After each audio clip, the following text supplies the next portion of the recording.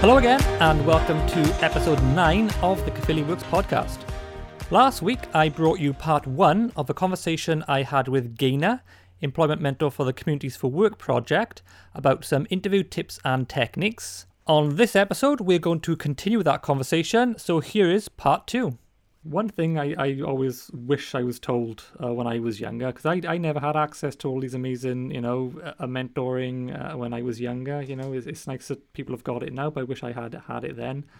Was think before answering questions, because I always thought when somebody asks a question, you've got seconds to think of the answer and tell them, straight away. And I used to fumble over what I was saying, say the wrong thing, or just kind of black out, and I come back 5 minutes later and think, what have I just said to that person?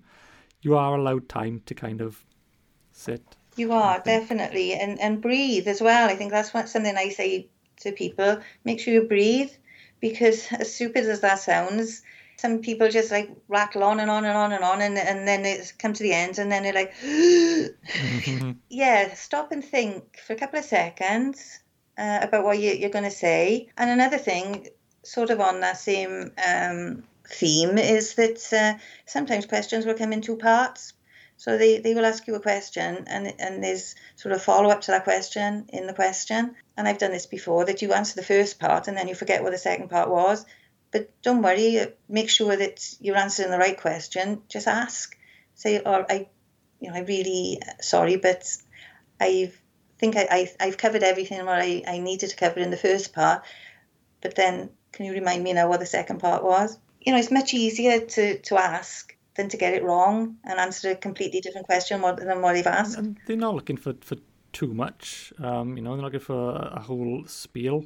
Funnily, I remember when I was interviewing someone before, and it's the general first question, everyone asks is, tell us a little bit about yourself. And the person give a very short answer. Like, okay, that's fine. Can you elaborate a little bit more on that? 20 minutes later, they were still talking. And I thought, okay, you've gone from a 1-sentence answer to something that's far too long. I think I know more about you than I do about myself at the moment. And we've got about 15 minutes left of the interview to actually get through everything else, including other people to see. It's keeping it to the point. That's exactly what I was going to say to you, Craig. Keep to the point and don't waffle. It's easy. I'm a massive waffler, so I'm maybe the wrong one to say it. The point of the interview is to find out how good you are for that job, not to know that you went to school, started at 5 years old, and then at 10 years old you went to comprehensive, and then you met your girlfriend or your boyfriend, and then you got married when you was 21. And they don't want to know that, because that's nothing to do with the interview. Yeah, everything in that interview has got to be about why you want that job and why you were going to be the right person for that job. Yeah, definitely. Keep to the point. And don't talk too fast. That's my personal tip. I'm a very, very fast talker, and I have to stop. When I get excited, I'm gone. And people just look at me like I don't know what he's just said. So it's, even if you're nervous or excited, either one, make sure you slow down and take time. As I said, take a breath. Take a breath. Have a think. I love the glass of water on the table because that's a good way to, if they got water, take a glass, because if you need to think, take a sip, because you're taking a glass. It's not too awkward, and then maybe talk after. Good idea, Craig, but being on the negative side, I can remember being so nervous that my hands were shaking so much that the glass was rattling against my teeth, which again wasn't a good look. Take your own straw, maybe. Choose your point to pick your glass up when your hands are not shaking. Speaking about foods and things, there's one thing that one of the team sent through, which I don't know how to take it, to be honest. It was about adhering to all the rules, because there have been occasions where people have gone into an interview and there was a rule, don't eat in the room. And then they had a task to actually decorate some cookies. And anyone who took a bite didn't make it through to the next round. Really? Oh, that's a strange one. So it was like a bit of a test within an interview. So I guess that's been observant to what they want and what they're looking for in that case. Yeah, that is sort of a trick thing, isn't it? I can remember doing a course once where we had a piece of paper with giving instructions, and then when you got to the end, that's all you had to do was put sign the bottom, but everyone was taking so much time answering all the questions, and it was only at the last question that they said, ignore all the questions before and just write your name at the bottom. So again, yeah, it's just making sure that you read through everything. And I guess that's job dependent as well. So, you know, it might have been a certain job where you have to have high attention to detail, make sure you're reading through things thoroughly before filling them in. But then again, if you made cookies, I mean, who's not going to eat them? No. I would. Depends if they're nuts in them, to be honest. It's just putting temptation in your way, innit? Come on. Not just the team who've sent things, you know, personal things, but also, you know, there's been lots of things on TV. The Apprentice is obviously one of the bigger ones that is mainly about, you know, interviews and a big job interview week to week. So. Oh my God, yeah. I mean, everyone wants to watch that episode of the series, don't they, with the interviews. To be honest, they are extremes. They are sort of made to trick people, which isn't a true sort of reflection of what an interview that you or me may go for. But yeah, they are enjoyable, seeing people get into those situations that they don't need to get into. Again, it's one of the tips is that we give to people is don't lie. So, you know, don't lie about what you've done before. No, it's a fine line in it. It's between, you know, it's trying to, you know, promote yourself and say, oh, I can do this, I am good at this, you know, and some people might find that a bit difficult sometimes to... A lot of people don't like talking about themselves and saying good things about themselves. I mean, I've done courses before where I've said to people, right, say 5 nice things about yourself, 5 things that are good. And they find it so difficult. They can't say good things about themselves. But you say 5 bad things about yourself, and they find it really easy. So it's not about lying. It's just to, you know, make sure you make a good impression of yourself and make sure you say all the good stuff that you've done. That's it. The good impression is the main thing. And the bad impression would be lying. You know. Yeah. I have done something you haven't done. If it gets checked later on, then. And again, going back to what you said about like giving one-word answers, that's not good.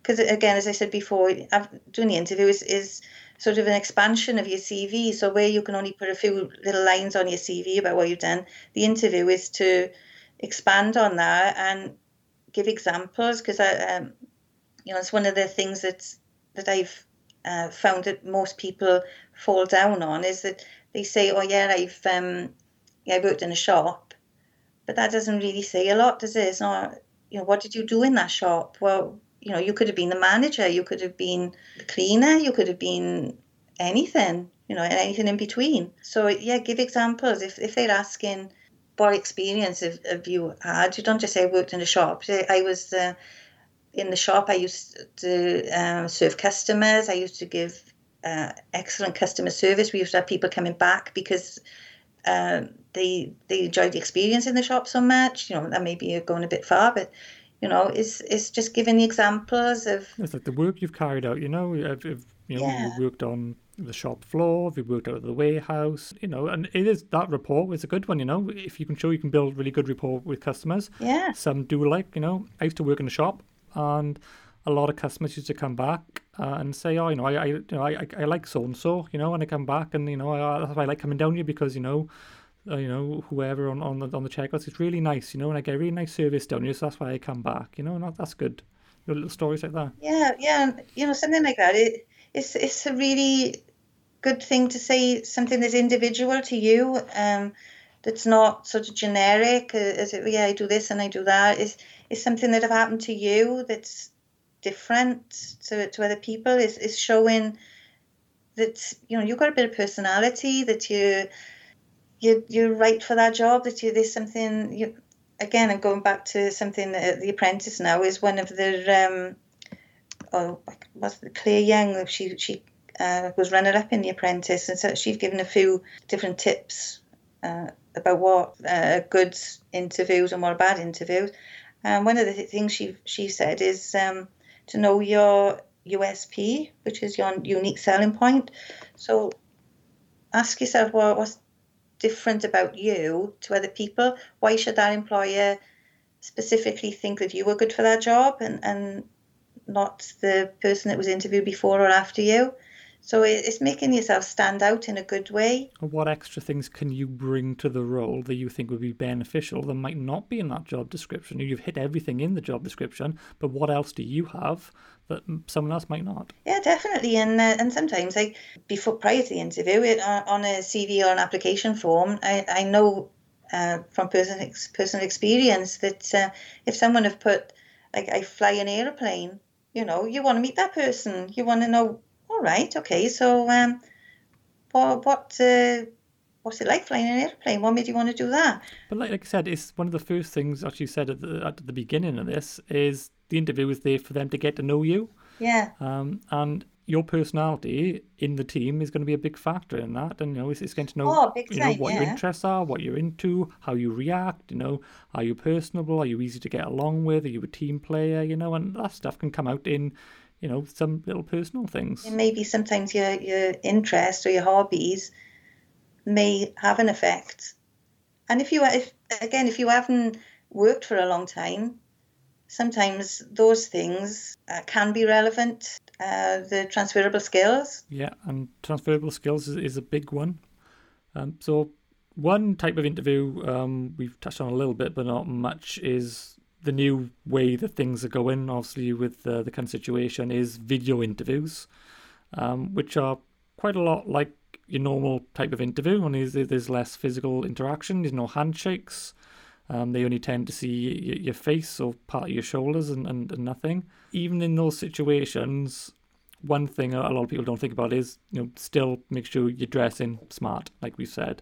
Still make sure you've got trousers on, shoes, because it'll make you feel, more prepared that way, Yeah, and some dressing smart sometimes. It's like when you go out for an evening out, and it's like when you've got all your makeup on and your hair done, and you got a nice aftershave on and whatever. It gives you that little bit of confidence. So yeah, it's just making sure that the same rules apply, no matter if it's in person or over a video interview. Same thing. And as one of our triage workers, Farah, who you've spoke to in one of the earlier podcasts, she gave a really good sort of tip. Is that if you do a phone interview, the person on the other end can still sort of tell what sort of mood you're in. So if you've got a frown on your face, or your sort of your tone of voice is coming across not very well, they can tell that you're not that interested in the interview. And as Farah said, put a smile on your face, and that comes across the phone. You try it. It's surprising how a smiley face can sort of, even if you're not seeing someone, you can still tell they've got a smile on their face. Yeah, like I said, every job brings its requirements, I guess, of how the type of person they're looking for, the type of way they want you to present yourself. I mean, going back to what I said earlier about, shoes to an interview, I'm guessing if you're going for an interview in sports or sports development or leisure or something, maybe wind trainers and jogging bottoms might not be a bad thing. I guess it depends on the job. I don't know. I don't know about that, to be honest, because again, that may be something to ask about, maybe phone to ask, is it formal? And it shouldn't be afraid to ask, at the interview, is it going to be, is it formal dress code or casual? They'll tell you there and then, if it's up to you, always go formal. If you were in a waiting room and you've got like 5 people waiting to go to an interview and they're all dressed smartly in their suits and you've got your trainers and joggers on, even if it's for a sports job, it's going to put you off to start with. So better off asking in advance to make sure, rather than get there and think, oh my God, I've made a really drastic mistake here. So always best to ask, I think. And like you said, we'll have like Velcro trousers, you just kind of rip them off if you've got something else underneath. Superman. Just in case. Like I said, we talked about The Apprentice, and it's worth having a look at that sometimes to think how not to do an interview, because that's just as interesting and informative. But there's also, which I was having a look when I was thinking about doing this podcast, about sort of programs that are on the TV about interviews. And there's one that I found called The Job Interview on Channel 4. It's real people going for real jobs with real employers.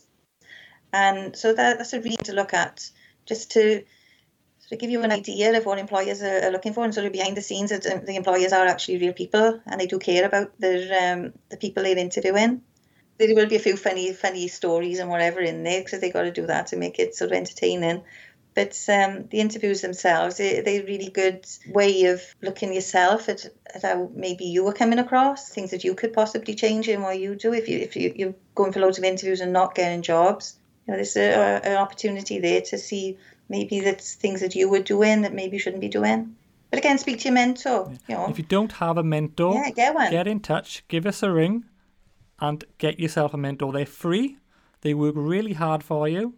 They've got all the expertise. Don't be afraid. Come and ask. And if you're from, the Blackwood, Newbridge kind of Risca area, and you're above 25, you might end up with Gaynor. You do. Never know. Mentor. But yeah, a mentor is, definitely. I would recommend them. Not just because I am one, but I'm not one, but I do recommend them. But why not? What have we got to lose? Just exactly. And the more help you've got, the better. Oh, definitely. When looking for work, more help the better. You're totally right. So we'll leave it there for today. So again, thank you again for coming and having a chat about interviews, Gaynor. We'll have you back at some point because you've got so much knowledge and expertise. I'm sure there's no problem. Tons of topics so we can actually chat about, or you can just talk at me about, and I just started listening in awe, to be honest. There is, Craig. I've made notes and I haven't gone through half of them. So I think you've got a series in me yet. Yeah, so we'll do Gaynor's Interview Techniques, the series, the podcast, the movie, the show, the musical coming soon to a theatre near you. Oh God, don't please, because I will sing. We did sing. We've got our Christmas video from a few years ago. We were all on there singing. Oh yeah. Nobody go back and check that. To be honest, I might take it down after before this goes out. Yeah. It doesn't exist. Yeah, get that on. I don't think I was singing like on my own then. I didn't do a solo, so. Yeah, you did. Oh, did I? Is it on the 8th or the 9th? Or it was one of the top ones on the 10th day of Christmas. Oh, yeah, the days of Christmas, yeah. Yeah. You're going to find it now. I'm going to find it, send it over now to show you. Yeah. On the 10th day of Christmas, Caerphilly gave to me. Cool. Well, thanks for that, Gaynor. And hopefully we'll catch up with you again soon. Lovely. Thanks, Craig. Okay. Bye. Ta-ra. As always, if you'd like to get in touch, you can call us directly on 01443 864 227. You can email us at communityregen@caerphilly.gov.uk, or you can find us on social media on Facebook, Twitter, Instagram and YouTube at Caerphilly Regen. Until next time, stay safe, take care, and I'll speak to you soon. Bye.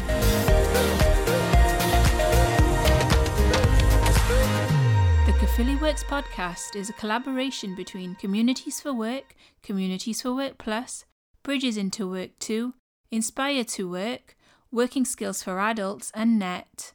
The Communities for Work employment support team is funded by the Welsh Government and the European Social Fund, working in partnership with Communities and Job Centre Plus.